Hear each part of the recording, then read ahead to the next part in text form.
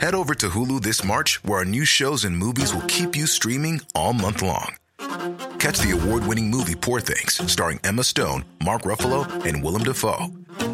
Check out the new documentary, Freaknik, The Wildest Party Never Told, about the iconic Atlanta Street Party. And don't miss FX's Shogun, a reimagining of the epic tale, starring Anna Sawai. So, what are you waiting for? Go stream something new on Hulu. What kind of idiots start a podcast in the AFL off-season? You're welcome. This is Clicking Balls. Those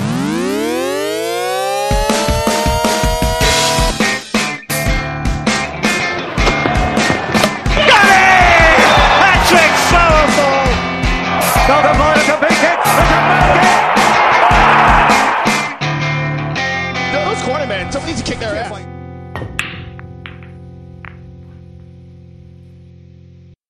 All right, welcome to episode 1.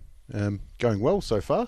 Well, we've managed to get some sort of sound to the microphones and got the new equipment working. So, speaking of which, we'd like to give a shout out to the people who have helped make this possible. The technical advice online, especially Reddit, has been invaluable, and we really appreciate it, guys. So hopefully we can give back to you and put on something that you'll enjoy. Yeah, we got some free gear that was meant to arrive today, but I wasn't home to receive it, so hopefully I'll get that on Monday. We'll take a photo of the slapdash little setup we got going, but yeah, anyway, I thought of a joke. Right. I thought, I can't get it in naturally, so I'll just tell you that I thought of one. Straight out. I thought, what are we going to call our fans? Because, like Mark Maron's got the What the F is and all that kind of stuff. Yeah. What can we call ours? I thought of a name. What's that? Mum and Dad. I thought, that's all we got so far. Yeah. So anyway, yeah, first joke. I got it in. I win. Hopefully we move up and on from there because we haven't set a crack and pace. My name's Brenton, by the way, and Heath is the other person to my left or right, whichever one. There's only two of us here, so yeah. We hope we usually have 3, but Josh is working like a bastard, so he's not here. All right, first cab off the rank. Let's talk about Metamoris. It was last Sunday. You've seen it? Yeah. I read the write-ups for the first couple of fights and saw the last few. I saw a Rory McDonald fight, which I heard was one of the better ones. I didn't see a Gary Tonin fight, which I heard was amazing. Yeah, well, Gary Tonin always comes to win. Yeah, exactly. That's why he's great on those shows. Yeah, and like we mentioned before, that makes him 2 from 2 subs at the Metamoris he's attended now, isn't it? 2 from 2, yeah. Yeah. And it took a little bit longer this time. Yeah. But, no, he always puts on a great show. But I just want to see him fight Crone again. Yeah, because he originally sort of came to prominence in the BJJ world. Was it when he was a brown belt? And he put on a really good display at, was that ADCC? Well, yeah. For me, though, it was with the ill-fated Kumite. Yeah. And he really took it up there. Yeah. He was one of the shining lights. Yeah. But it was unfortunate that tournament was sort of clouded by... Yeah. Otherwise things, but it was a great format and great to watch. Yeah, exactly. And actually, Kit was meant to be in that. Kit really? Dale. Yeah. But he had, I think he had surgery on something, so he couldn't go in it. But and then ADCC was when Crone was running through everyone. Yeah, that's right. And then Gary Tonin, like who's Gary Tonin? Yeah, and he ended up cinching in was the guillotine with only seconds to go. That Crone got him with. Yeah. And it's the one where the whole tournament, you got to watch it online. Yeah. Hickson's just sitting there like making chicken noises and someone's running away. Yes, Crone was going through like butter. Yeah. And then Gary just took it up to him and put the fear of death into him. Yeah. So that's how he came on. But what I really liked about Gary Tonin, and I've seen him speak about it online, is he says he doesn't want to be known for the guy that almost beat Crone. Yeah.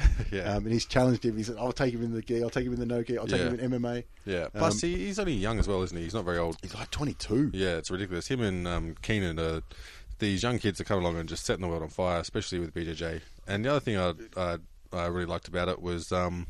I was watching, they had Rory McDonald on Joe Rogan podcast recently. It might have been today or yesterday. I uploaded today. Well, I downloaded it today. Yeah. I watched it today. I'm not sure when it was uploaded. But he was talking about, he actually sought out Metamoris to compete in that tournament. Did he? Yeah, he was saying because his whole...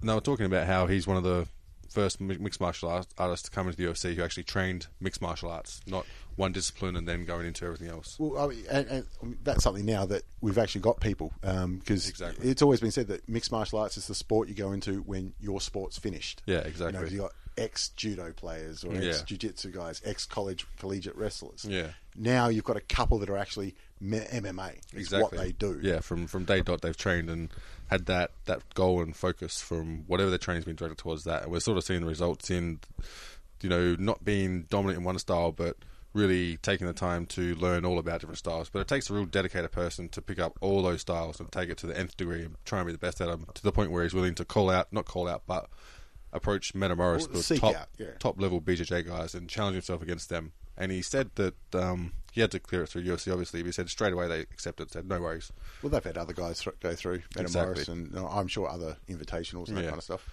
And I mean, since that family created the Ultimate Fighter or UFC, it's kind of hard to just say no. Good promotion, and the UFC's always been good about that. Yeah, exactly. And he was always saying that he wouldn't mind trying other tournaments as well, such as kickboxing or Muay Thai. Yeah, really? I mean, if you're a fighter, you're a fighter. Yeah, exactly. And just look who he stepped into the cage with. If we were with Tyron Woodley, who, stood them both side by side, you're like, he's going to fuck him up. Geez. Metamoris is one thing, but doing another striking. Yeah. Jeez. Well, because even he was saying with the when JT got him in the Kimura, I think it was, or straight arm lock or whatever it was, he was saying that before the fight he was thinking about it, and he was like, yeah, I'd probably tap. And said when he cinched it in, just all the adrenaline's like, I ain't fucking tapping. Yeah, he said his arm was hurting for a couple of days afterwards. He said, I was going to let it snap. Yeah, I hate that. Yeah, it wouldn't have been good for future prospects from UFC coming across and fighting Metamoris as well. Yeah, you get the tap on the shoulder from Uncle Dana, like, what the fuck are you doing? Exactly. And I mean, he's one that's putting the food on your table, so you sort of have to look after it and do what they say. What about, did you see Yuri Simone's versus Keenan? No, I didn't. I missed that one. Again, another pretty good match. One of the better matches on the card. Yeah. But even just the stills of that knee bar. And you can see Keenan's got the hand in to block it. Yeah. But Jesus. It's like that guy just has tap. Unidirectional limbs. It's like Gumby. Yeah. Even in the last Metamoris with when he fought Vinny. Yeah. And he had that heel hook in. I'm like, what the... Because Vinny's a beast, and he had that locked in pretty good. It was good. You can see him thinking this is probably going to be it. Yeah. I thought it was too. Yeah. I mean, and then this time it's another knee bar, and it just doesn't tap to leg locks. And that's what I was thinking, especially with Vinny having that. Was it a heel hook or was it a footlock? So whatever it was. In this one? In the last one, the last Metamoris. In the last Metamoris with Keenan, heel hook. I was just curious, like, if that was a mixed martial arts fight where you're fighting to really hurt people, would he put more pressure on that? Would he be more inclined, or you reckon he's really going for it and putting it on? I reckon he's really going for it and putting it on. It didn't look like he was holding back to me. Yeah. It's not like it's Paul Harris in there. Yeah. And I actually missed the Vinny challenge match. I didn't see how the Marcelo Garcia student went against him either. It did, yeah. It was a good fight. Especially some people said that Vinny, when he went to rubber guard, that he was a little bit, some people actually said shorbing it. Oh, really? It was a little bit of lockdown, but Does he actually officially train with Eddie Bravo at all? I have no clue. Yeah. I'd be surprised if he hadn't. It seems like just about anybody that's walked through MMA has done something with Eddie at some stage. Yeah. But I mean, And the other thing about the event that I've seen a few people comment on was, it's a submission-only event. Yeah. And they had one submission. Exactly, yeah. And then 5 draws. And I went through the list and had a look, and they've had 10 submissions out of 30 fights. Okay, yeah. Since Metamoris won.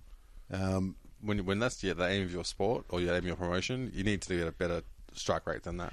Yeah, and I think some of it is some of the people they've had fight. Some of them don't want to lose. Exactly, yeah. And then others want to go out there and tear it up. Yeah. And Shorb is the obvious one. Exactly, Everything's been said about that, so you don't need to go any further. But have a look at Shorb compared to Chael Sonnen. Yeah. And Sonnen, he's a showman. Yeah, he knows he wants to go out and put on a show. Yeah.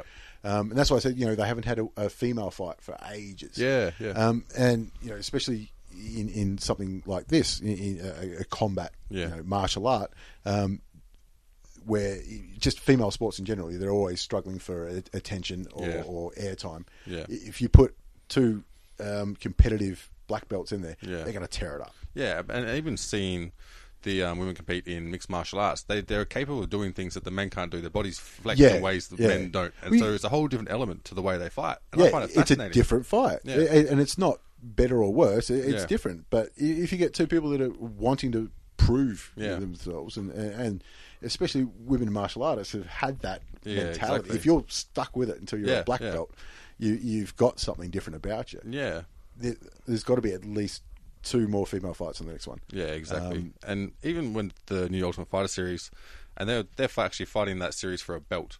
And it seems like there's a big difference between the people who are in contention for the belt and those that are still sort of trying to make a living out of being a full-time fighter and trying to manage all those things and get sponsors on board. And it's not big enough there yet, but it's growing. But the other thing I wanted to mention was that in the last fight, we were talking about the positions that the girls can go at. There was it was Jessica Penne, I think it was. Yep. And sorry, is this the last fight on Ultimate Fighter? Yeah. And she was against the fence, and I can't remember who she was fighting. The Ashlyn, the Irish lady. Yeah, the Irish. Yeah. Yep. And she had double underhooks. And as she's got double underhooks, she's wrapping her leg around and always taking her back. Yeah. And I'm like, if that was a guy, just no way you can get hips around that far and your leg around and try and get a hook in. And it's just something like that I just wouldn't have even considered that's an option when you're fighting. And to see those things actually, have some sort of effect is kind of incredible. Yeah. See, that's why I want to brought it back. But now on the no subs at Metamoris, there was Eddie Bravo had a little comment he put on it, and he said, it doesn't really matter if it's a good fight. It's a good fight. Yeah. And he's saying like when he fought Hoyler, that was the greatest fight I've seen in ages. Yeah, that was a really good fight, and it's a draw. Yeah. But he was saying it doesn't matter. Everyone knows. Everyone saw the fight. They know who won. Yeah. And I was glad Eddie actually could say that. Yeah. And the same with Jake Shields. Yeah. Even Rory McDonald's fight, it was a good fight. Yeah. Went to a draw, but it was they were trying to win. Rory was doing flying arm locks or leg locks or whatever he was going for, but he wasn't there to conserve and just beat. Yeah. And so at the end of the day, you want people that want to put on a show. Yeah, exactly. Barrett Yoshida and Jeff Glover. Yeah. Put on a show. And it's a Jeff Glover. Exactly, fight. Yeah. Nothing wrong with that. Yeah, there's not much that isn't entertaining about Jeff Glover. Yeah, exactly. So the fact that they've had, 1 in 3 fights gets a sub. Yeah. If you go back and do it again, how many fights did you enjoy? It's probably closer to, 5 out of 6. Exactly. In each card. And the other thing I was thinking that maybe they could consider is you've got title fights for UFC. There's 5 rounds, so I think for at least one fight on their card, they could have a no limit where there's got to be a submission. Yeah. It'd be interesting to see. Yeah, because the Kumite with Lloyd Irvin, that did that, and some of those fights went an hour and 20. Yeah, and the thing is, that's the way it goes. That's the sport of jiu-jitsu. You like it or you don't. And you've got the other ones there. You can say, if you're not really into it, then we've got these other fights, and they're 20 minutes, so you can sort of get into it. But there are hardcore fans there who understand jiu-jitsu and understand that it takes time to set up submissions, and there's a whole different strategy when there's no time limit. Well, you go back to the Hoyler-Eddie Bravo fight. Yeah. And the crowd made that fight. Yeah, exactly. Obviously the 2 guys in the middle weren't too bad either. But you hear them absolutely cheer when he's got an underhook, and they're screaming their heads off. Yeah. And then Eddie gets the half guard, and they're screaming. Yeah. That's all it is. Yep. It's such an intelligent crowd that really helps with it. Yeah. Now the other big issue out of Metamoris, commentary team. Yeah. Well, they're still trying to find their feet and see what works best, but Glover and Kenny Florian, brilliant. Yeah. They've done. Was this their 3rd one together? I'm not sure. Second or third. Yeah. Definitely second or third. Yeah. And they added Kit in this time. Now, Kit's a very polarising figure. Personally, look, every time I've met Kit, he's been brilliant. And I've rolled with him a couple of times. I thought out of it, if you were a fan of Kit going in, you're still a fan. And if you hated Kit going in, you still hate him. Yeah. So that kind of doesn't really... Yeah. But I did he did have some really good technical insights that you wouldn't normally consider unless you had been in those situations and been through those experiences and little things. And he's fought half the guys on there. Exactly. Plus, there's he knows a lot more about jiu-jitsu than I'll ever know, more or less. You know what I mean? So I'm always going to learn something from him watching him. And that's what I would like to have seen, a bit more of the technical insight. And I mean, it's his first time as well. Yeah, I mean, we know he's funny. Yeah, exactly. Some of them are a little bit forced, but Yeah. hey, that's all right. I can appreciate that. Yeah, exactly. And he cops a lot of flack too in some circles for trying to promote himself. And I'm like, well, so what? Exactly. You're allowed. Yeah, since when's that been a crime? Yeah. And he's been very open about what he wants to do. He wants to get himself out there and be it through jiu-jitsu or through the movies and the little side films and stuff like that. Good. Great. And it's great for Australian jiu-jitsu as well, because we're still in its infancy here in regards to public perception of it and how it's understood. Whereas if you're still here, you talk to someone about you do Brazilian jiu-jitsu, half people are still like, huh, what? What do you do? Yeah. Is that like that dancing around stuff, or yeah, you do karate. You're like, yeah, right. I remember that the first time Serena, my wife, had ever, because I've been doing jiu-jitsu for a little while, but she's never seen it. Yeah, I've never seen me do it. And the first time she went to open mat, and I was in the car driving there. I'm like, all right, you're going to see two things. One, this isn't as violent as you think it is, and two, this is way more homoerotic than you think it is. Yeah.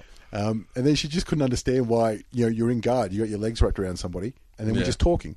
She's like, why don't you just stand up? I'm like, well, I'm already here. Yeah, exactly. Why would I stand up? This is the position I want. Yeah. So I reckon good on him. If Kit's getting his name out there. Yeah. I think it's great. And the thing is, I mean, the first time you try anything, you're not any good at it. That's just the way it goes. Yeah. So it was his first crack at it, and I think you need to. People just say, "Oh, she did this," but what about the good things he did? There needs to be constructive feedback, and people like that you need to keep in the system and make them grow as commentators, because it's his first time. Yeah, exactly. And like I said, the people that hated him to begin with had another excuse to hate him again. Exactly. Who cares? Personally, I'm a huge fan, so doesn't concern me much. And I've got a win over Kit, so I'm happy with that. Why? What did you do? I haven't told you that story. No. First time at comp class. Okay. I was rolling, starting from standing. Yeah. Go with Kit, and all right, what do I do? And I was a white belt, and he's brown. So I grab his gi, and he goes whack and puts a wrist lock on me. Okay. So I tapped, and I'm like, all right. And it wasn't until about 6 months later I realised wrist locks are illegal for white belts. That's a DQ. DQ win. So I have an 8-second DQ win over Kit. I'm keeping it. Well, you notch it up, and they can't take it off you then. Yeah, well, I've said so. There are witnesses. Yeah, there was me. That's a good enough witness. All right, I reckon that's covered Metamoris. I was pretty happy. And look, it's done nothing to deter me from watching the next one. Exactly. I think, just for the next one, they just got to pick their matchups a bit better. Yeah, I did get the feeling, going into this one was the one I was least excited about. Yeah, I was the same. I thought they were a little bit one-sided. Yeah. Having Sakuraba on the card got me excited, but at the same time, you're like... Yeah, he's fighting Renzo Gracie at a BJJ match. Yeah, and... Good fucking luck. And he's been through a lot. Exactly. He's fought wars. Yeah. I love the memories of Sakuraba fighting in Pride. Yeah, exactly. That kind of stuff. I didn't want him to be ruined. Yeah. But he didn't ruin him.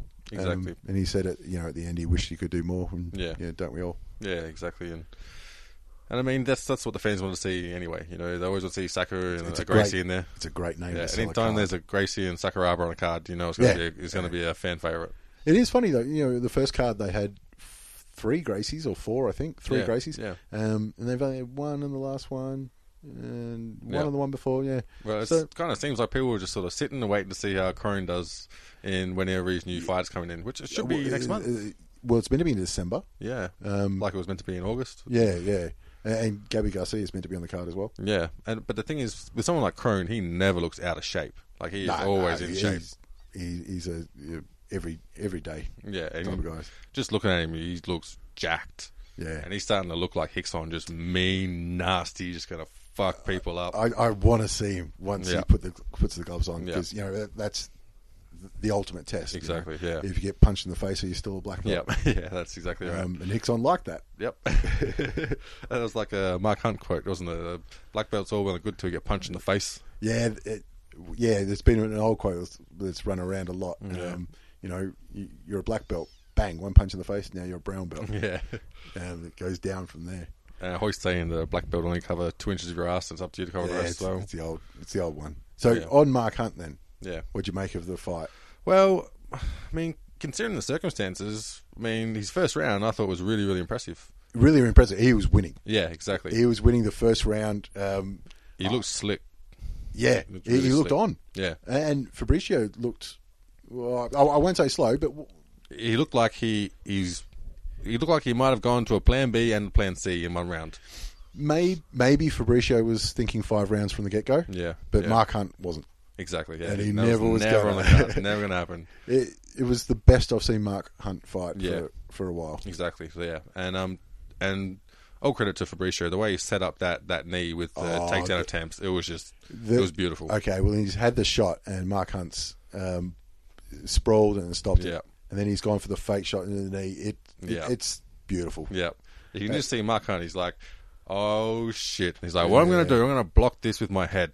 Yeah. He ducks his chin down, and then that's just it. It was it. It's so sad. He was winning that round too. Yep, exactly right. God, and that would have been such a great story. Wouldn't it? Because, and like, you always knew it was going to be an uphill battle, but with someone like Mark Hunt, he's a person that can do it with one punch. And they say that about a lot of people, but he's legit. He can legit just knock anyone out with one punch. Yeah. So you always have to give him a puncher's chance.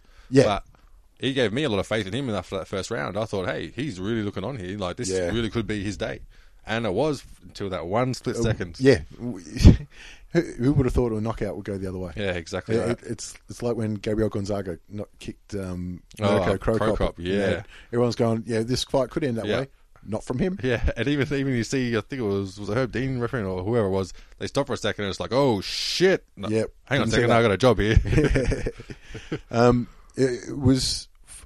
The other sad thing was Hunt would have got a belt. Yeah. Now he didn't want it. Yep. It's only the interim title, but it's still a belt. Yeah.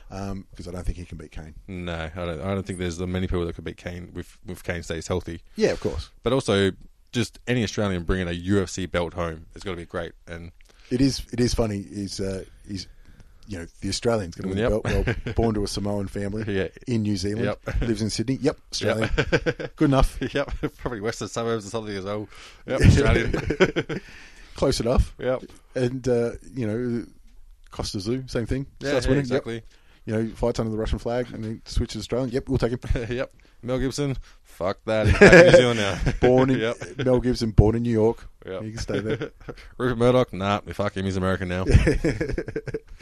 I think the Brits hate him just as much. Yeah, they've turned on him too now as well. But I think most people have who value independence or journalism to begin with. Full stop.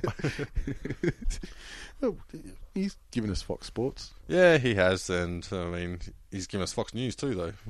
Yeah, but nobody watches that. No, well, I mean, I've actually started watching more Fox News because of Russell Brand than any other legit reason.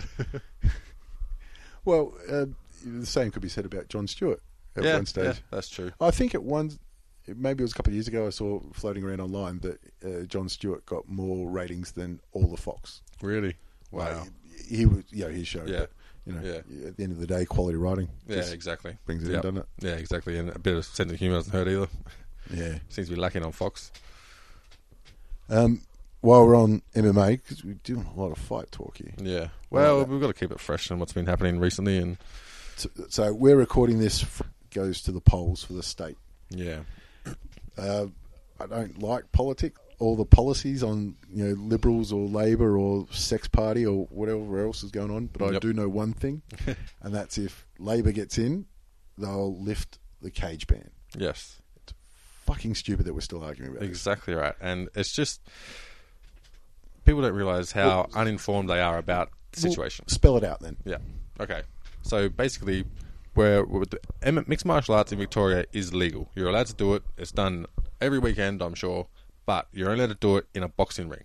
Yeah. So the sport itself, it's there. The same rules are there, except the field of play. Yep, exactly right. The only difference is that it's legal to do it inside the cage, or a cage-like octagon, like they use in UFC. An enclosed area. Yeah. And I know there's been some efforts from the UFC or other MMA organisations to not call it a cage. Yeah, exactly. Because that's the only problem is, it's in a cage. Exactly, yeah. One point was made that they call them cage fighters, and you don't call boxers ring fighters. Yeah, exactly.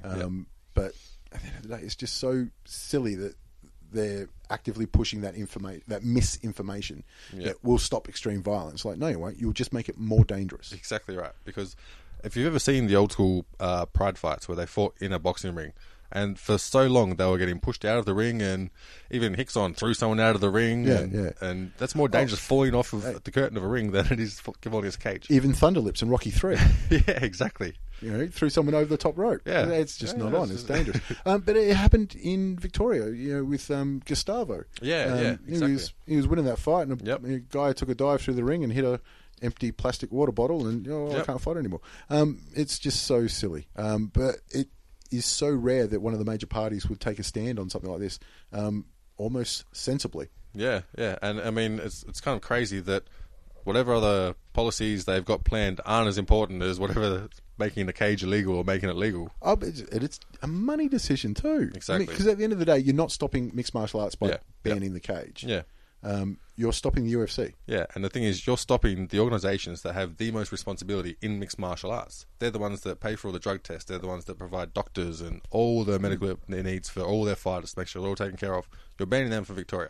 Yeah. So they can't come in here and set a precedence for the people who are already doing mixed martial arts here. Yeah, it says something that the cage isn't legal, and yet they're still running mixed martial arts events. Yeah. It shows how much demand is there. Exactly. And it Yeah, just it's shows ridiculous. the naivety of people who are making these decisions. And the thing is, obviously the politicians, they know nothing about mixed martial arts. They've never been on the mats. They've probably never thrown a punch in their life.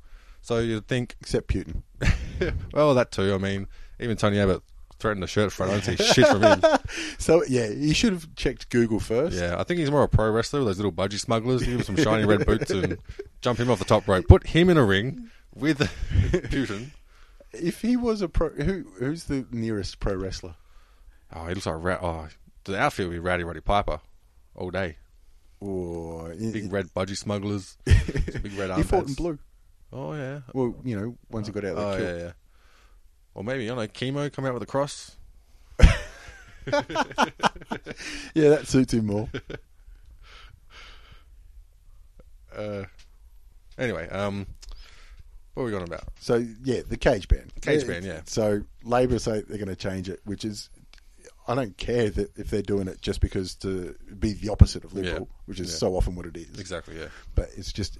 It's safer for the sport, and it's a great money decision. Exactly. That's what I was saying. If they've never done mixed martial arts in their life, so you would think if you've got to make policies on anything, maybe I'll talk to the experts. Yeah. Maybe I'll talk to people who do this for a living. And there's so many of them putting their hands up saying, talk to me, I'll let you know. Yep, we'll inform you. And I mean, it says so much about the state of politics at the moment where your information is at your fingertips. You don't have to do any work whatsoever. Google's not that difficult. Yeah, it's really so it's coming to my mind that being a politician is about avoiding as much facts as you can, and whatever information you've got, just avoid that like the plague. Yeah.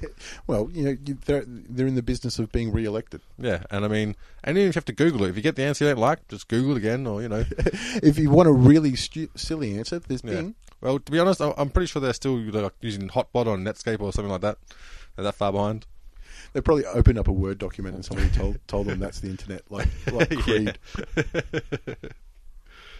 Anyway, so hopefully by the time this goes out, we'll know the answer. But, Jesus, it's just such a silly thing that it's still being argued about. And especially if anyone who's actually been, for us, the only experience we had in martial arts has been Brazilian Jiu-Jitsu. But it's very common across all disciplines that when you actually go into a gym and you start practicing a martial art, it doesn't make you more aggressive. It makes you more disciplined. And it makes you appreciate getting your ass kicked every day. Yeah.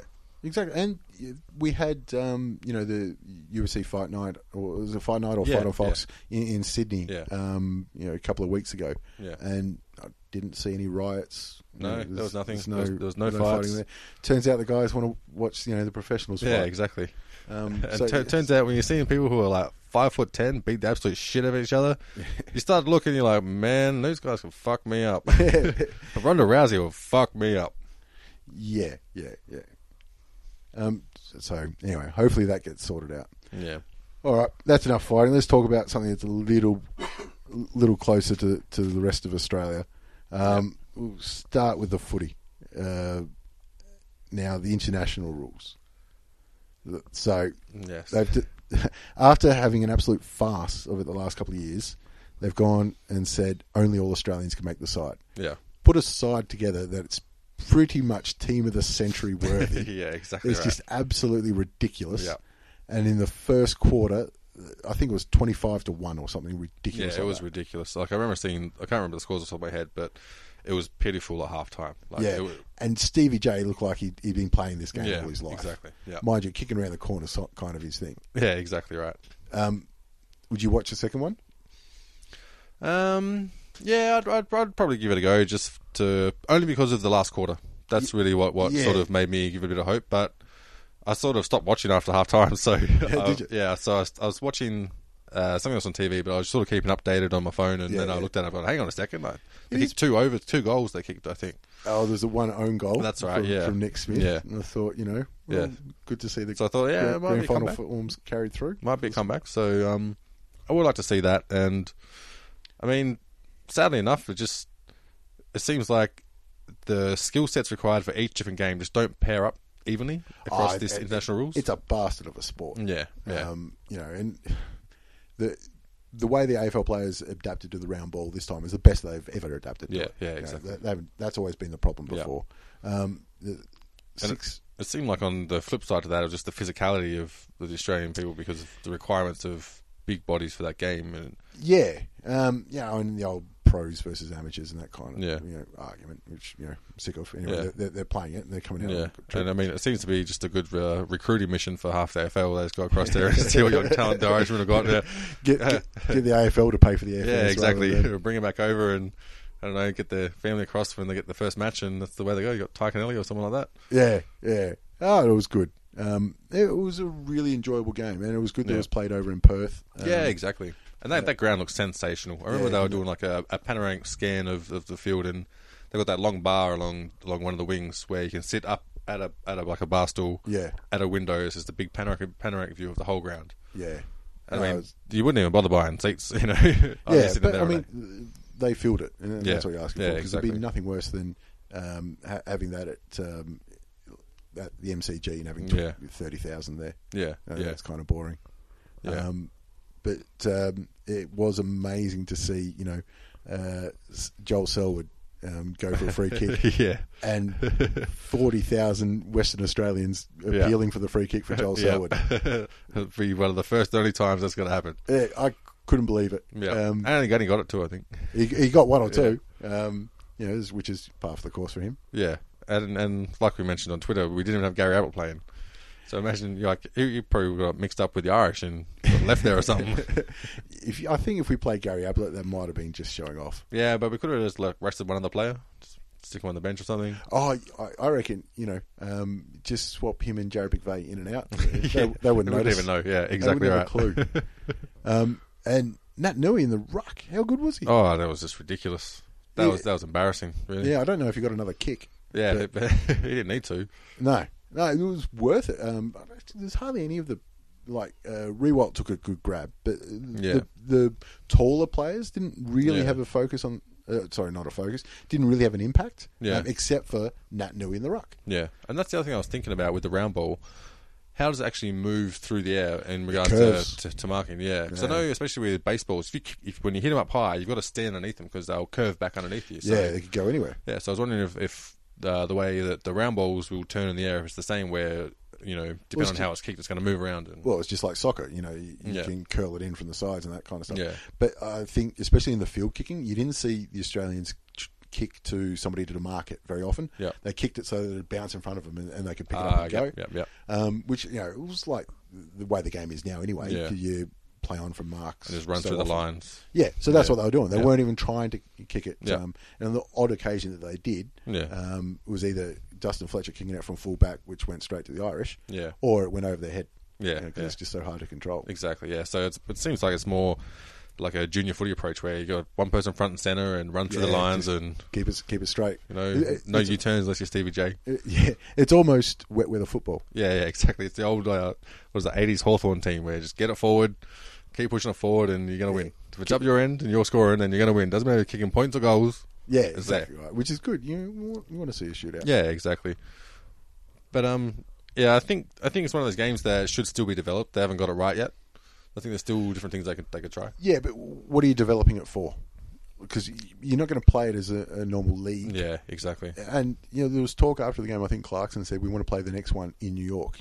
Yeah. or Boston, where there's a large Irish population. That would be a bad idea.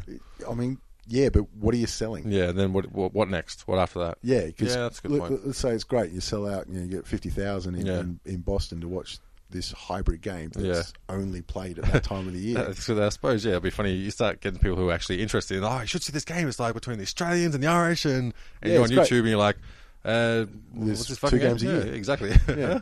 So I don't understand that. I mean, it's great you try and promote something, but if you're not going to play, if the idea is to promote Australian rules, you've got to play Australian rules. Exactly. Yeah. It's weird, but I mean, maybe it's the first hook in. Yeah. But really, they've only just got Australia interested in it, the concept again, after 4 or 5 years of not giving a shit. Yeah. And baby steps. And I mean, as far as watchability, I prefer AFL. If you're going to go all the way over to New York and put on this show and at all this expense, play AFL. You know? And especially where they're used to those hard-hitting contact sports, they've got NFL there, and even they're becoming more aware of rugby and things like that, especially with the concussions that's going on in the NFL. I know there's been coaches in college level who started employing a rugby style of tackle so that you're hitting with your shoulders and not head first. Yeah. And there's been heaps of calls for American football to bring back the leather helmets and that kind of stuff. They're finding out that the more you pad up, it just means they're going to go bang, bang, bang, bang. You hit harder, and that you got a helmet on, but your little brain's still rattling around in that skull. Yeah, and it's not necessarily what's impacting the outside of your brain. It's what the shock of your brain rolling around inside your skull. Exactly. That's doing the damage. It's all that jelly in there. It doesn't matter what you put on the outside. And I mean, and the results from the class action that was against the NFL were pretty astounding when they found kids at 16 years old having like dark spots in their brain, front of the brain, and then they've got that brain bank where NFL players who are dying can donate their brain to this. It's not just NFL players. I mean, there's been I know Mick Foley's he's already committed. Okay, and I want to say Chris Nowinski, but I can't remember if that's the right name. One of the wrestlers who retired really young because he had a few too many concussions. Okay. He's done a lot of work with it, and raising awareness and charity and all that kind of stuff. But it's every sport. They're all looking at it. And I still remember playing under 13s football and you get knocked out with head clash or something and you just got sent to the back pocket. So way to go. Yeah, back in the day. I still one of our players, he got knocked out in the grand final. I think you would remember this as well, where he stood up to take his free kick, and as he's running to take it, he's just kicked the ground, fallen arse over, and somehow he stabbed it straight to the full forward, like at a 90-degree angle. Right on the chest. It was fucking hilarious. He just fallen as the face full of dirt. And he sort of got up and sort of tried to trundle off, and then the coach just got, I think it was Phil Green was the coach, I reckon. He got, hang on, come back here, mate. You have a rest. Have a rest, son. Yeah. And I remember talking to him afterwards, and he actually thought he was at the big day out. That's what he thought he was, rocking out. Woo! To be fair, I think he thought he was at the big day out most days. This is true. And, I mean, he probably was flying there and back. So, sticking with footy, have you seen any of the draft that was on last night? Have you checked out the Richmond players? I'm a bit scared to check out Richmond players in the draft, so I followed it on Twitter, and then I'll just let all the fans tell me how good they are or how shit they are. I think half your picks you kept to your 5'10" and under. Yeah, that's what you want. I hate tall people. I tell you what. Why would you want tall people? I'd hate to have someone to be able to back up Marriage, or at least a young ruckman who's tall that Marriage could teach how to do the job properly. That'd be terrible for us. I tell you what though, the big winner is Melbourne. Yeah, apparently. Jeez, they had Saints have got number 1 pick, and they've got. Do you go Petrarca or who the number 1 pick was?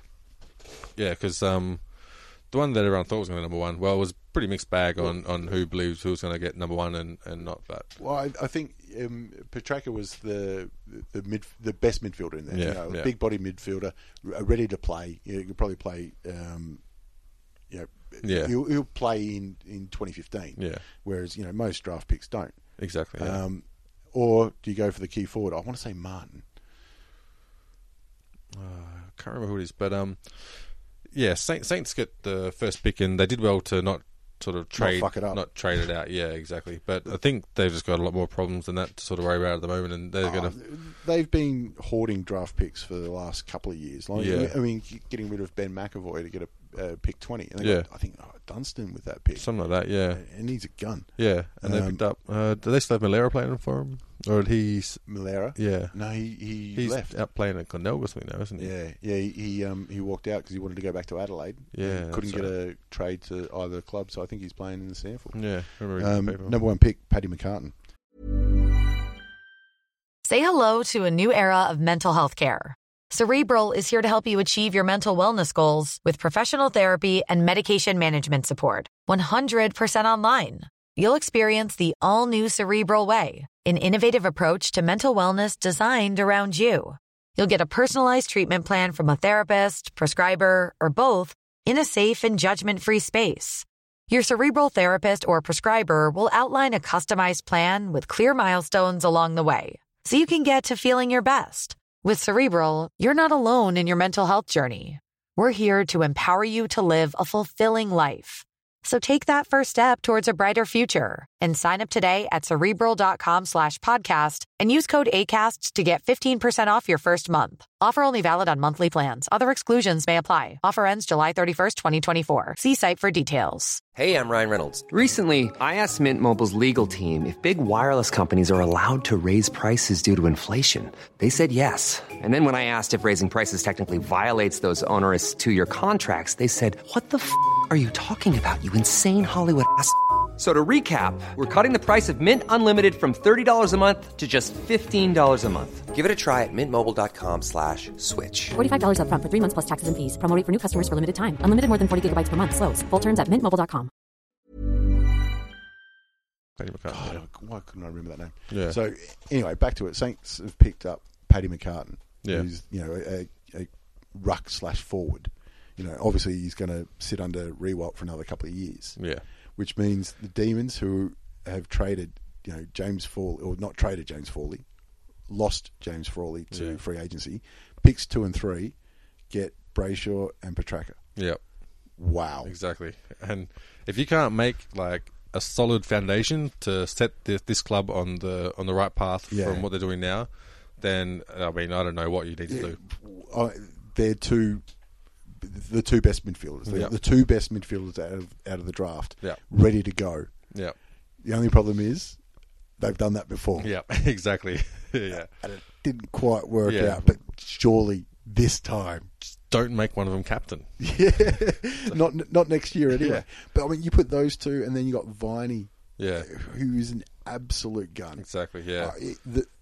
St Kilda going McCartan couldn't have worked out better for Melbourne. Because they don't need McCartan. Yeah. They've got Hogan, who everyone tells me is going to be an absolute gun. Yeah. I haven't seen it yet, but they've got that sorted. Yeah, and the thing is, they've got experienced players like Nathan Jones, who is a gun midfielder. And I mean, you just stick those young kids around him, and they're going to learn stuff. You hope so. It's good that they've finally given Jones a captaincy. Ridiculous. I mean, he's going to be a gun in pretty much any team in the AFL. You know what I mean? And over the last couple of years, he'd probably be the only one in Melbourne who would get a game in any other team. Yep. Now they're starting to come good. I mean, they had a couple of boring games again this year and a couple of real embarrassing playouts. But some disappointing efforts. But I mean, I think they've fixed a lot of problems they did have, and obviously Paul Roos going there didn't hurt at all. He knows a thing or two about running a footy club. Just give them hope. Yeah, exactly. Geez, they've been through some stuff. And the worst thing is just don't make any more dumbass decisions. I think that's what Paul Roos is there to do, right? Don't fuck this up. Yeah. So the decisions they've made then, Melbourne, to try and keep on board, they didn't match Frawley purely because they wanted picks 2 and 3. Yep. I think it's worked out. Yeah.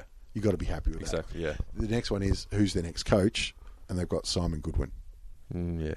Okay, we'll see. I mean, he's been around. He's a great player, great captain, and that's a good start. I think players that you respect their games tend to turn out to be better coaches. Yeah, that doesn't always work out. Yeah, I mean, it's not a golden rule, but it's not a rule of thumb, I should say. But it'll be interesting. I mean, it did work out with Danny Frawley. So you respected Danny Frawley? Oh, great guy, shit house coach.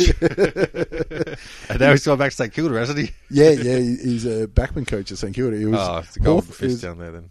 Yeah, he was a Hawthorn coach for 2.5 minutes. You know, when he had that's right. Yeah, golden fists Yeah, coming out of their ass down there. I thought he would have jumped at it. Yeah, exactly. But he's gone for the go home factor. Yeah, and I mean, I'm sure you could do worse than having someone like Danny Flory around your club, but I mean, I wouldn't put him in charge of the whole squad. That's for sure. No, and they're not. Yeah, which is good. But Goodwin, isn't it funny how assistant coaches get reputations? Yeah. You know, and obviously some of it comes through the media, but amongst the general mug punters, which you know, consider myself part of that. Yeah, I'm definitely into that group. But it's funny how when someone comes up, you go, "Oh yeah, yep. He's the next coach." Well, he's done well down at Geelong. Yeah, well, the thing is, when he was first going for the Essendon coach, it was the same time that Richmond were coaching job was available, and we were looking at getting Hardwick then. Yeah. And I always thought I was in that category. I was like, oh, Matthew Knights, good player. I thought he have a good head on his shoulders, and he was a good coach, but he just promised way too much for the squad that did not deliver. Yeah, he wasn't bad, but it's another one of those. We'll sign him, give him 2 years bonus, and then kill him. Yeah, which is a bit funny, but and I'm glad that we end up with Hardwick because he's done an excellent job with that squad. Yeah, Hardwick was unlucky not to get the Essendon. And I mean, it's kind of, you imagine what he would have done with that squad instead of Knights, and would they still got hurt there, and what sort of trouble would they be through this all started deal, which we're not really going to touch because not it's done to talking death. about it. Not talking about it. Not even touching it. Couldn't care less. No. And I mean, where'd they finish that year? 7th or 8th? Which year? They got cancelled. Oh, the first one, 6th? Something like that. I mean, if you're cheating, taking drugs, don't you finish 6th? Yeah, you're not cheating. Your cheater sucks, and so is your performance coach. But we're not talking about that. No, yeah. Not talking about that.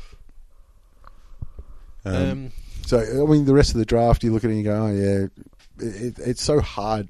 Like, with Australian, because we don't have the collegiate system that American sports have, that gets prime time coverage. Exactly. And that. But it is amazing that how well run it was on Fox, and then I know Dad was watching it and on Fox, and then had the AFL website up on the iPad. Oh yeah! And as soon as somebody gets picked, they're up on it's up on the AFL website. Yeah. It comes up with their little profile and their highlight reel. That's brilliant. Speaking of which, the young lad Boakhurst, I think it was, who went to Carlton.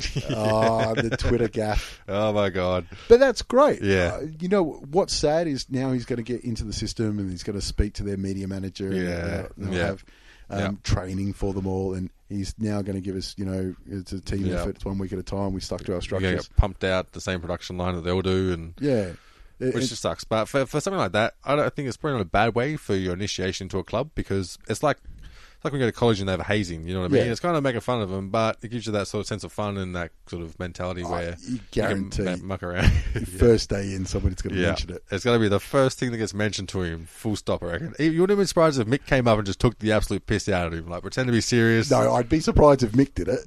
But if I was anybody at Carlton, I'd be printing that out. A4s in his locker. Here's your new, which one of us do you reckon shouldn't be here, mate? Or if I was Mick, at the end of each huddle where he gives like a little speech or something, just get his approval from it. Like, how is that, sir? Is that okay? Can I stay? Right? Yeah. You've got to put it up everywhere. Or if Mick just stands there and goes, all right, I've decided, everyone, nah, fuck off. He's right. You're out. Yep. Make him captain. Yeah. Fuck him.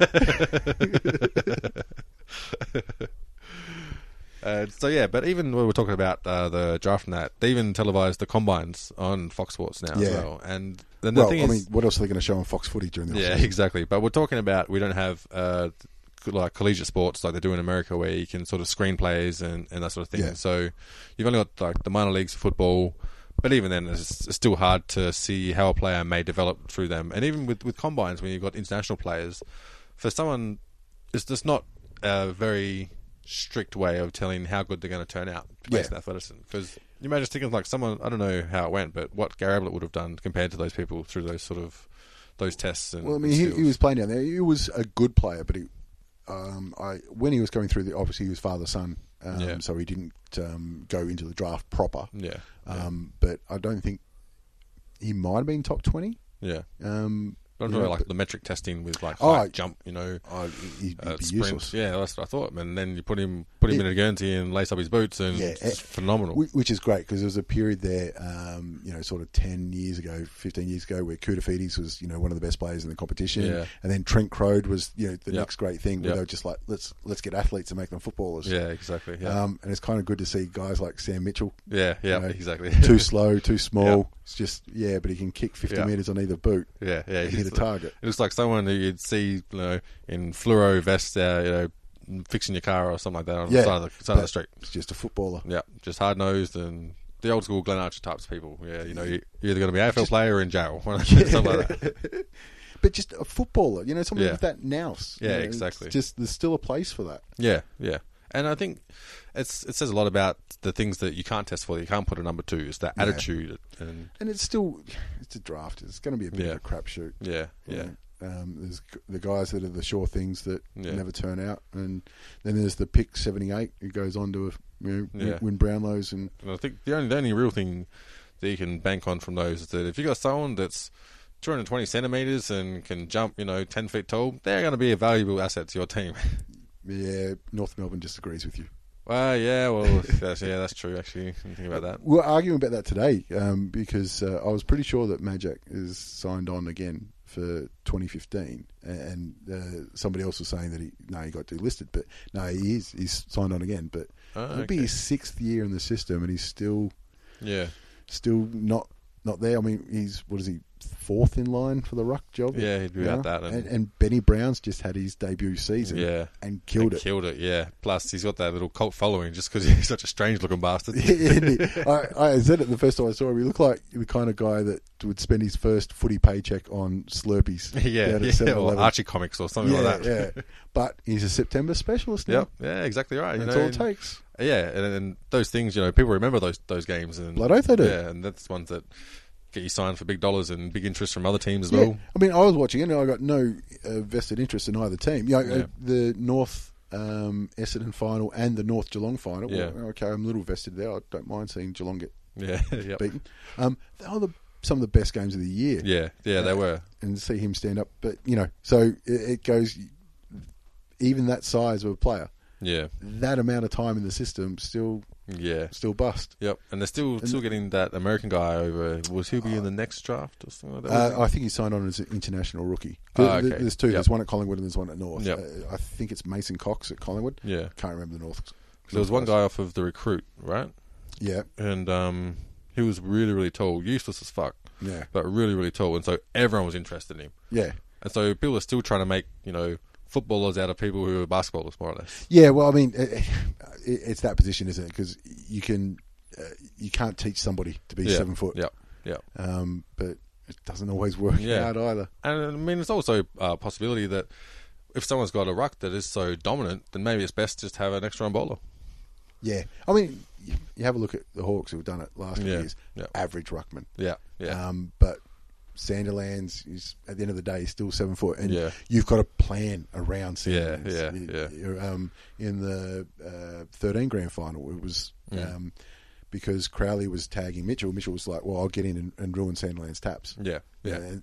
But that was their ruck setup was right. What do we do with Sanderlands? Yeah, exactly. Takes it out. But end of the day, the draft is. In America they call it the draft lottery because the order's picked by a lottery, but that's not where the lottery really is. You just don't know what you're getting. You don't know what you're not with. Yeah. At the end of the day, you get you almost draft on attitude as much as potential need. Yeah, exactly. Because you can turn them into something. Yeah, and also the value for tradability, because the GWS method. Yeah, exactly. Well, we're going to lose them. They're good. Just get them, and then we'll figure the rest out later. We'll just wing it. Yeah. We got this really like shit. Patton got injured. Fuck. He's the only one to keep. I saw on social media they showed that Patton's up and running again. Really? Because Jesus. He looked like he could be an absolute monster. Exactly, yeah. And he's done his knee again. Yep. And the thing is, at the end of the day, what is he, like 20, 21 years old? Or about that. Fuck all. Yeah. And your knee's done, You've theoretically got another 60 years of life. Yeah. You want to have kids, you want to run around with them, you want to play with them, you want to do anything like that, you're fucked. Yeah, You can't do it. There's got to be a limit where you go, you know what? Yeah. Who was it this year that retired and goes, just football wasn't, my body's not built for it. Yeah, exactly. It happens all the time. Yeah, and especially with big man who it takes a toll on your body, jumping and running and doing all sorts of things. 100 kegs, that's a lot of weight on it. Yeah, and especially, I mean, obviously I'm no physician, I don't know what sort of shape his body's in, but you would think that you're still developing into your body, still growing, being that tall at that age. And your body's still learning how to handle, just that mass and that. Yeah, well, sudden onset. I mean, especially an athlete, you don't reach physical maturity until 24, 25, or whatever. Maybe even more for the bigger guys. Yeah. So there's still some growing there and getting used to being a professional athlete. Exactly. It's just such a shame. Yeah. And after they lost Boyd. Yeah, exactly. Geez, the only good thing to come out of that, I reckon, well, not the only good thing, because players have changed and they can do what they like, but GWS have a rivalry now. Yeah, and the Bulldogs. Yeah, I think they play in round 2 next year or something like that. That's going to be fantastic. I hope they promote the shit out of it. Yeah, because the thing is, if you can tap into some of the fanaticism from the western suburbs in regards to what they have with soccer and everything, you know what I mean? They're some of the most passionate supporters in the country. If you can just tap into some of them and get them interested in football and the rivalry is a way to do it. Rivalry is a way to do it. Yeah. It's us versus them. Exactly. They've had polarising. Yeah, and it's now that it's come along at the right time for them too, because the last 3 or 4 years they've just been, all right, let's not get flogged. Yeah, exactly. Put on a good show, guys. Yeah. But last year they beat the Swans. They've done something. They're starting to do it. Yeah. And now they've got somebody else they want to see them play. Yeah, exactly right. And it's those games where a season up to that point, it's that when that game's on, your players switch on. They give it an extra little bit of effort. Yeah, you know it. In Melbourne when Essendon play Collingwood, it doesn't matter. It's Anzac Day. It's a big one. It's the showdown in SA. It doesn't matter where they are on the ladder. This one, you get ready for this one. Yeah, it's the week before they're like, okay, let's get through this game. We got the big one next week. Yeah, exactly right. Now they've got something. They've got a marquee they can sell. Yeah. And it not only is it great that the two teams that need a marquee match have got it in Bulldogs and GWS. They're at the sort of similar development stages. Yeah. Bulldogs may be a little bit ahead, so it's a fair matchup too. Yeah, and it's one that even if you're both having shit seasons and the rest of your games are irrelevant, more or less, you've got this one game of relevance. You've got something there. It's going to have something where fans in seats wanting to watch that game just to get something out of your season. Yeah, exactly. And the thing is, when you both end up going well, then those games are just even more important. Yeah, and it's the rivalry starts now, and then in 2 years' time, maybe they play finals against each other, and then exactly, it's something that they'll buy DVDs on. Yeah, and then you've got the Hawthorn and Geelong where it doesn't matter. Sometimes the skills are irrelevant. It's the mind games that go on and what sort of psychological state you're in. Are you ready? Are you up for this game? It was even tonight when we were watching the A-League before the game. They were showing 10 years of the A-League and that. They were saying to try and get a league up, you need those rivalries, and they were showing the best rivalries. Now they've got something there, which is really important because GWS is going to struggle. Yeah, and the thing is, especially with the codes of like soccer and AFL, they can definitely coexist because, of course, especially Melbourne's the prime example. We took rugby, which wasn't traditionally a Victorian sport, and we embraced it, but it hasn't affected any other sports. No, and the rugby guys are happy to socialise with the AFL guys, and I guarantee you, 90% of the AFL players that live in Melbourne are Storm fans. Yeah, exactly. And even Collingwood had that cross promotion where if you bought I think it was a Collingwood, I wasn't sure it was a membership or just for certain matches where you'd get a half-price ticket or you got a group ticket for both, and you can go across the road and then watch the Storm. Great idea. If both stadiums are right next door to each other, why wouldn't you? Yeah, exactly right. And I think it's a great idea. Like, I don't know anything about rugby, but I still would love to go see a Storm game. I haven't been to the new Amy Park Stadium yet, but I'd love to go there and check it out because I don't know much about the game, but it looks like very fun to go into those sort of rivalries, Yeah, and Storm have got their boutique stadium that they're able to sell well, and they've had results. Yeah, exactly. And that always helps. Yeah, and some dodgy accounting doesn't hurt either. But take that. Jeez, you thought Carlton were bad. Yeah, I mean, didn't Storm build a whole little room dedicated to dodgy bookkeeping? I'm pretty sure. They had buildings dedicated I think you just like slid out the Bible and the whole shelf spun around and away you go through the back door. Yeah. All right. You're saying you don't know much about rugby. Like, I know a little bit because I've lived in Sydney for 10 years. I'll tell you something interesting. A good friend of mine, lifelong Manly Sea Eagles supporter. Yep. And loves his rugby. This year, Manly have just signed Willie Mason. Right. For I think he's nearly Willie Mason's trying to collect the whole set of Guernseys for each side that he's playing for. So he always said, if Willie Mason comes to Manly, that's it. I'm done. Really? Yep. Wow. He reckons he's not following NRL. Not just Manly, like the whole code. No, he can't follow another side. Yeah, that's what I thought. He can't find another team, so he goes, what do I do? You know, I'm not watching. So it'd be interesting to see if he follows through with it. Yeah. I've told him, we're a happy team down at Hawthorn. We welcome you with open arms, but he reckons he might go to GWS games next year. Oh, good on him. Well, I mean, I can't see him doing it. Yeah. You go watch one and be like, fuck this. Especially when he's got no idea what's going on. But that passionate that he doesn't want Willie Mason there. Wow. That brings up the point. When do you think it is okay to change teams? Never. Like, the one thing I thought is that, let's say if you live in Tasmania and you were going for the Crows or something like that, and then a Tasmanian team started off. Well, there was plenty of people, I know in our hometown who were Collingwood supporters that when Port Adelaide joined, they switched over. Oh, yeah, that'll be a transition. There was even Ricky Sweet, who played for Port Adelaide, back in the Sandford days, who lifelong Collingwood supporter. And I remember that coming in and he goes, "Yep, I've got a teal stripe now." Change it. So if it's a new team that's come in, or if they offer you $10 million over 9 years, that's fine. Change teams, but otherwise you can't. No, I agree. And I think it's one of those things where even when choosing the team, like I've been going through this since we're starting this podcast. We've got to pick sides. That's just the way it is. You have to invest interest. You have to be invested. And I've never picked an EPL side, even though I love watching EPL, especially working in a casino late nights, working night shift. There was always EPL on, and I'll watch any sport that's live. Yeah, of course. Within reason, most of them. And so I need to pick a side, but you don't want to pick a side that's good. You want to pick a side that's shit, but just above relegation. It's very funny because that's how I picked a side. Because I was working at Coles, and there's a lot of pommies that work at Coles. And they're all really passionate about it, especially one person who was so passionate, Liverpool. Now, I had to pick a side. Because you've got to have a vested interest. If I was going to pick any side, it would have been Liverpool. Because back in the day, we used to watch on the ABC, and Ian Rush was running around. And I don't know, I think they showed the most Liverpool games. That's all I remember. But I can't pick Liverpool because he's got Liverpool. That's exactly the theory that I went with. If I pick Liverpool, what am I going to have a go at him about? Exactly. So I picked West Brom because they were sitting 20th at the time. I believe they still might be. No, they're mid-table now. Are they? But that year, they were sitting 20th. I thought, well, I can't be accused of picking, cherry picking. And then I put $10 on them to finish dead last, and they did. But I picked West Brom because, do you know why I picked West Brom? I believe I do. What is it? I believe because it's something to do with Hawthorn, but I don't know what it is. The home ground's called the Hawthorns. That's right, the Hawthorns. And also, I checked on Wikipedia, I think in 1896 they wore brown and gold stripes. There you go. I didn't know that at the time, but... Well, it's funny because... So have you picked a side yet? Well, yes.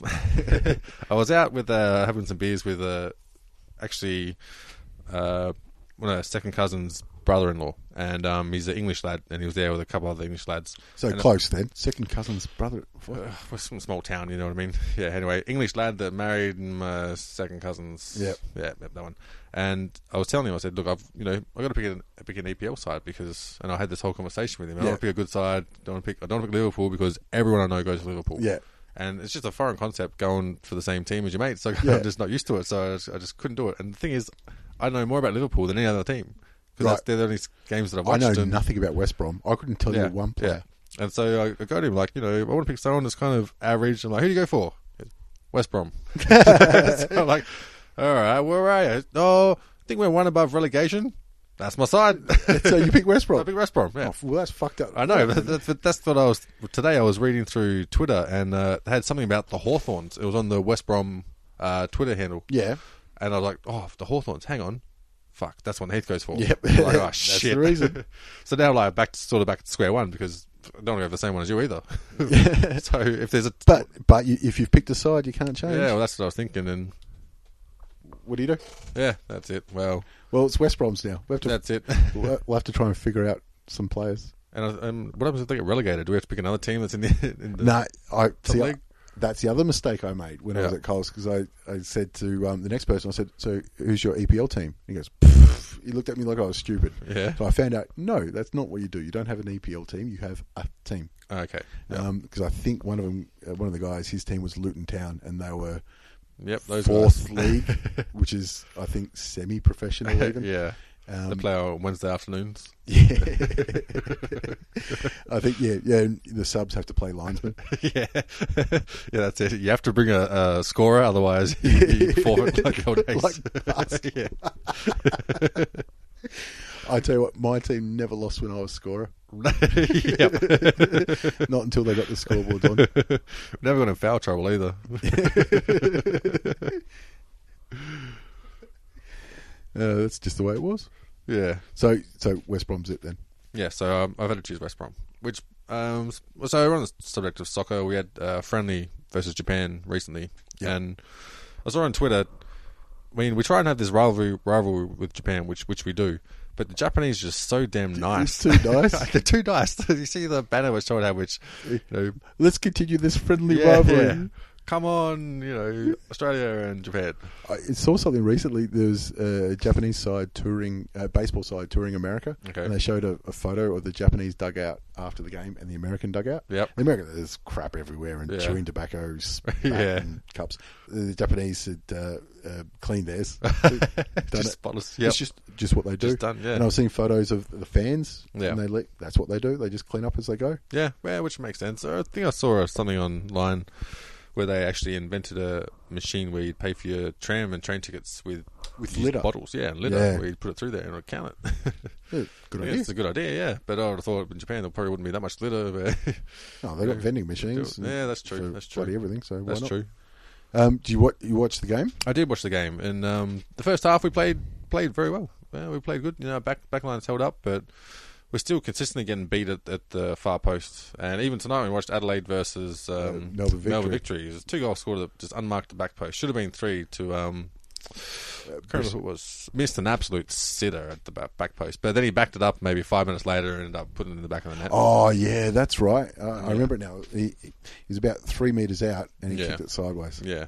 And so for the Japan game, we did play well for the first half, and then the second half, our backline just sort of fell away, and we didn't have like a full strength squad, but we still showed promise. And then Timmy comes on and for 15 minutes or something, scores a header as he does, and and gives us a bit of hope. But I mean, there's not much bad you can say about Timmy Cowell and the stuff he does for Australia. If that man ever has to buy another beer in Australia ever again, then it's a shame. It'd be a travesty. Is he with the Red Bull team? Yeah, he's still playing there. Still playing for the Red Bulls, but apparently they had a little bit of controversy where it's in their playoffs at the moment. Yep.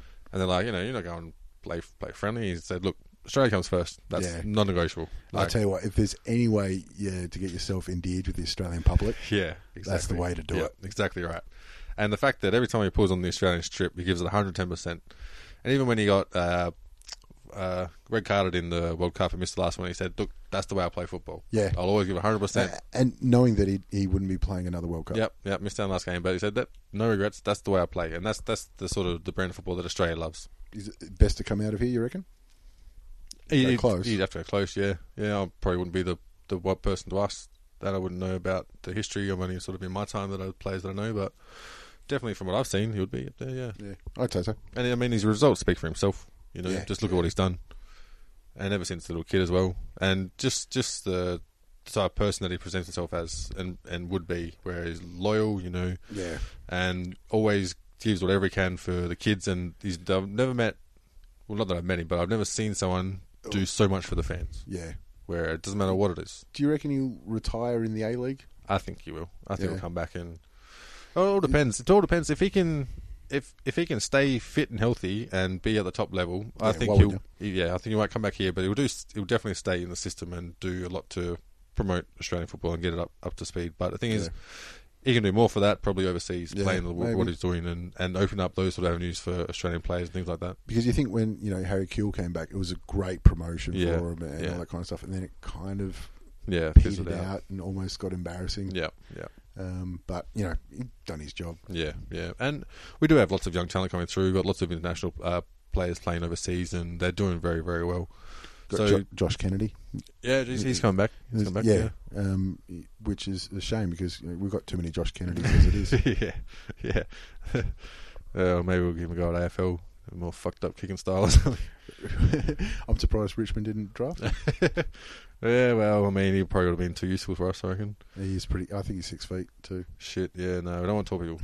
And the only other thing we've got that's happened recently is, Formula 1 season wrapped up, but I'm going to plan to do a Formula 1 specific podcast.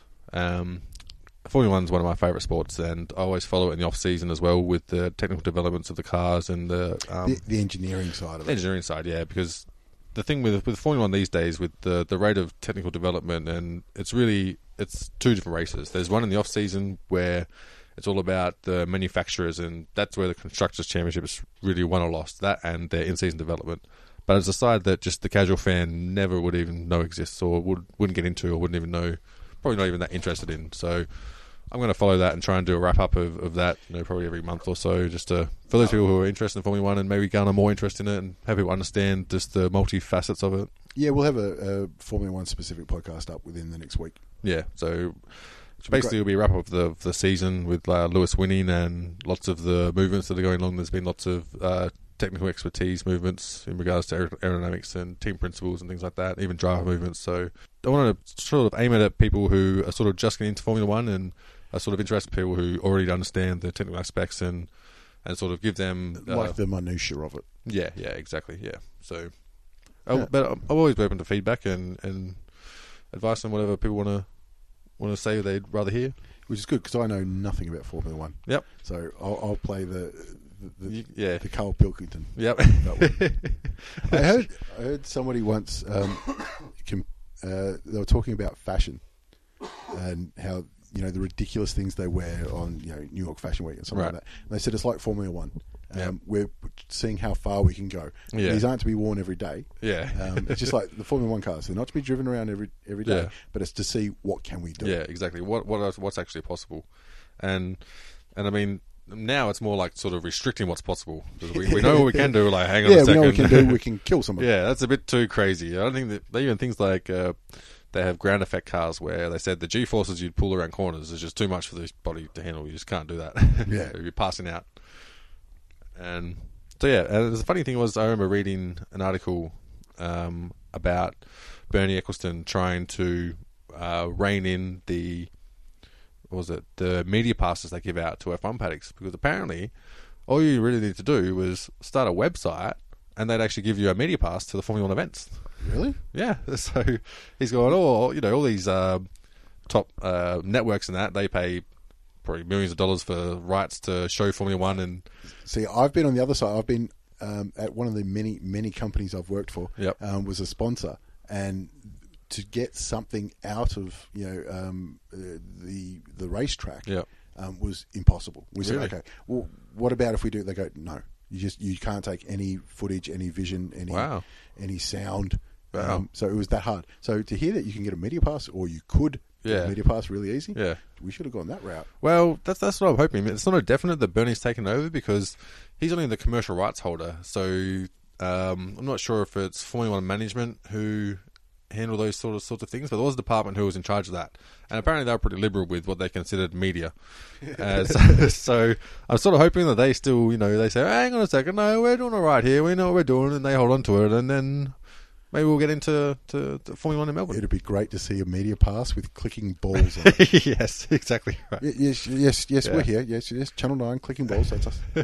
Well, the thing is, there was actually one of the I think it was technical developer of Williams, or one of the head guys there, Sam Michael, his name is. He's actually Australian. He's retired this year and he's moving back to Australia.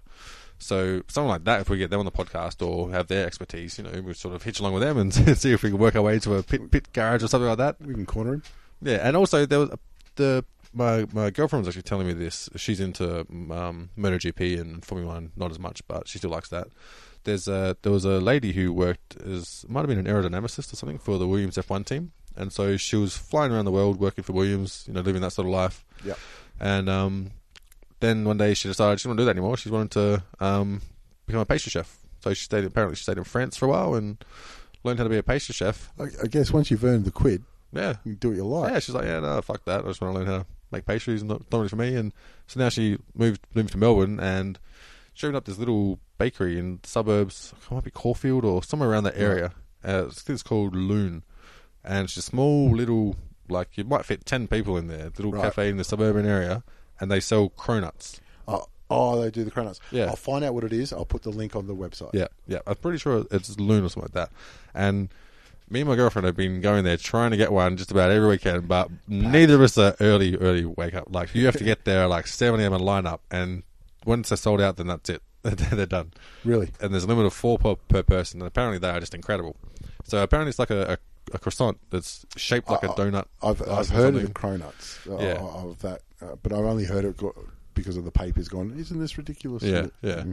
I mean, I'm a huge fan of donuts, and donuts and ice cream are my 2 weaknesses, so that's right up my alley. But I just think it's amazing that someone's had that sort of expertise in something that not many people get to do, and if aerodynamics or whatever it was, and then you go, nah, fuck that. And then follow the passion. Yeah, exactly. And especially traveling across Europe, she's probably been to this one bakery in France or something over time and going, this is fucking delicious. This is so amazing. And then one day she's going, you know what, fuck this shit, man. I'm sick of dealing with all these guys, all these fuckheads. I'm going to go and I'm just going to make stuff in a place like Melbourne and live my life that way. Well, that's what we're going to do eventually, do our buffalo wings and, and ribs joint. Yep, that's it. Just we'll get the aerodynamics down first. Yeah. Once I figure that out. Once I've figured out advanced rocketry, then I'll come back and... I'll settle for standard rocketry. Doesn't need to be advanced. Well, that's actually one other theory I had where if I'm dead, I don't want to be buried or anything. I just want to think, in my lifetime, I can figure out how to send a rocket just one direction in space. Just strap me into that sucker, put me inside it, and just go one direction. I'm pretty sure you can pay someone to do it. But I just don't speak Russian, though. I'm pretty certain that there's, you can pay like $500 and they'll strap you and throw it off and, blast it in the air. Stick you in the nose. Who knows where it ends up? Yeah, I don't care where it ends up. I just don't want to come back. I just wanted to go straight in one direction. I'll give you a tip, mate. You're not coming back, regardless. So I was thinking, maybe if you go a little bit lunatic, you could say, actually, I'm still alive, but I'm ready to go. All right? Yeah, there's people that do that. They're called astronauts. Yeah, well, that's the other funny thing. You hear about like Ebola and these sorts of outbreaks, which is just terrorizing the Earth or nuclear destruction. And I was thinking, what would happen to people on the International Space Station? Imagine having that seat to that show going, everything all right down there, guys? Houston, do you have a problem? problem? Shit. Oh, shit. I reckon that's how The Walking Dead's going to end. Yeah, Igor! We are fucked! Well, we have to fuck back into existence. There'll be one woman on there who's just looking around going, oh, okay. Who's the bitch now? Yeah, I'm holding all the cards. They're all smart fuckers. They might, stand in line. Otherwise, you might get torn to shreds. Yeah, exactly right. And that's the end of it.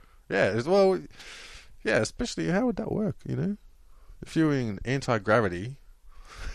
I'm pretty sure they've done some studies on conception in not anti-gravity, in no gravity. No gravity, yeah. Well, it's actually limited gravity, isn't it? Yeah.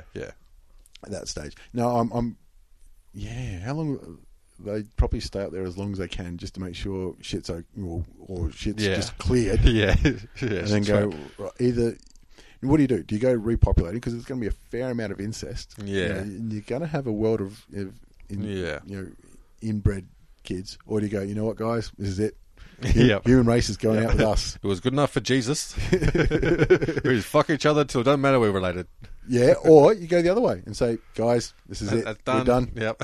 Human race is done. I've always said, if there's a zombie apocalypse, I'm on Team Zombie. Yep. I'll just go up to the line and say, all right, you're the man in the house now. It's up to you guys. You got to go to the chimpanzees. We made it from that stage to here, so you guys are up next. No, you're on deck, son. Don't go to the chimpanzees. Simians have had their chance. Go the cats. Go the cats, yeah. All the dogs, and it'll end up like Red Dwarf. You get cat. Yeah. No, say, guys, what's happening? Those guys have had their chance. It's you now. Yeah. Step up to the plate, son. Yeah. Prove your worth. Right. No. I don't know. How'd you get on? No, I don't know. theory? I've spent a lot of time at dead tables, casinos, thinking about all sorts of different shit. I've had retail jobs. Yeah, I'm sure there'll be more of them coming out as the season progresses. I've had a lot of time to think about a lot of random shit. This AFL off-season just kills me. Yeah, exactly.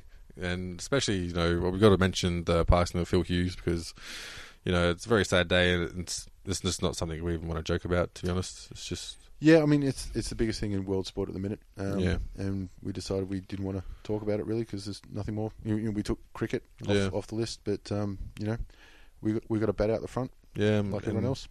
We have to mention, of course, it's a very serious incident, but it's a freak incident, and it really affected the nation. You even saw it in soccer tonight. They had that minute of silence, and 63rd minute, everyone got up and cheered. Yeah, they did it well. Yeah.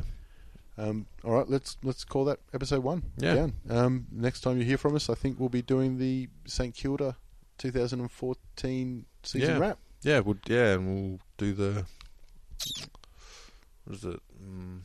We haven't figured out what to call it, but yeah. we're going to do the season wrap while watching, one of the good wins from the year, which for St Kilda will obviously be the Freo game. Yeah. So we're going to watch that and Mystery Science Theatre 3000 style, comment over it. So we'll put up the links and you can watch it and listen to us bullshit on while it's going on.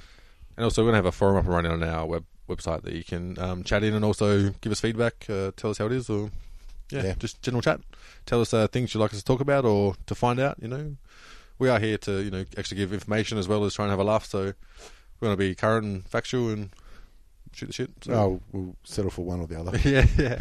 They don't need to be both. Yeah. But yeah, feel free to hit us up on our website or Twitter. Follow us on Twitter. Handles @ClickingBalls.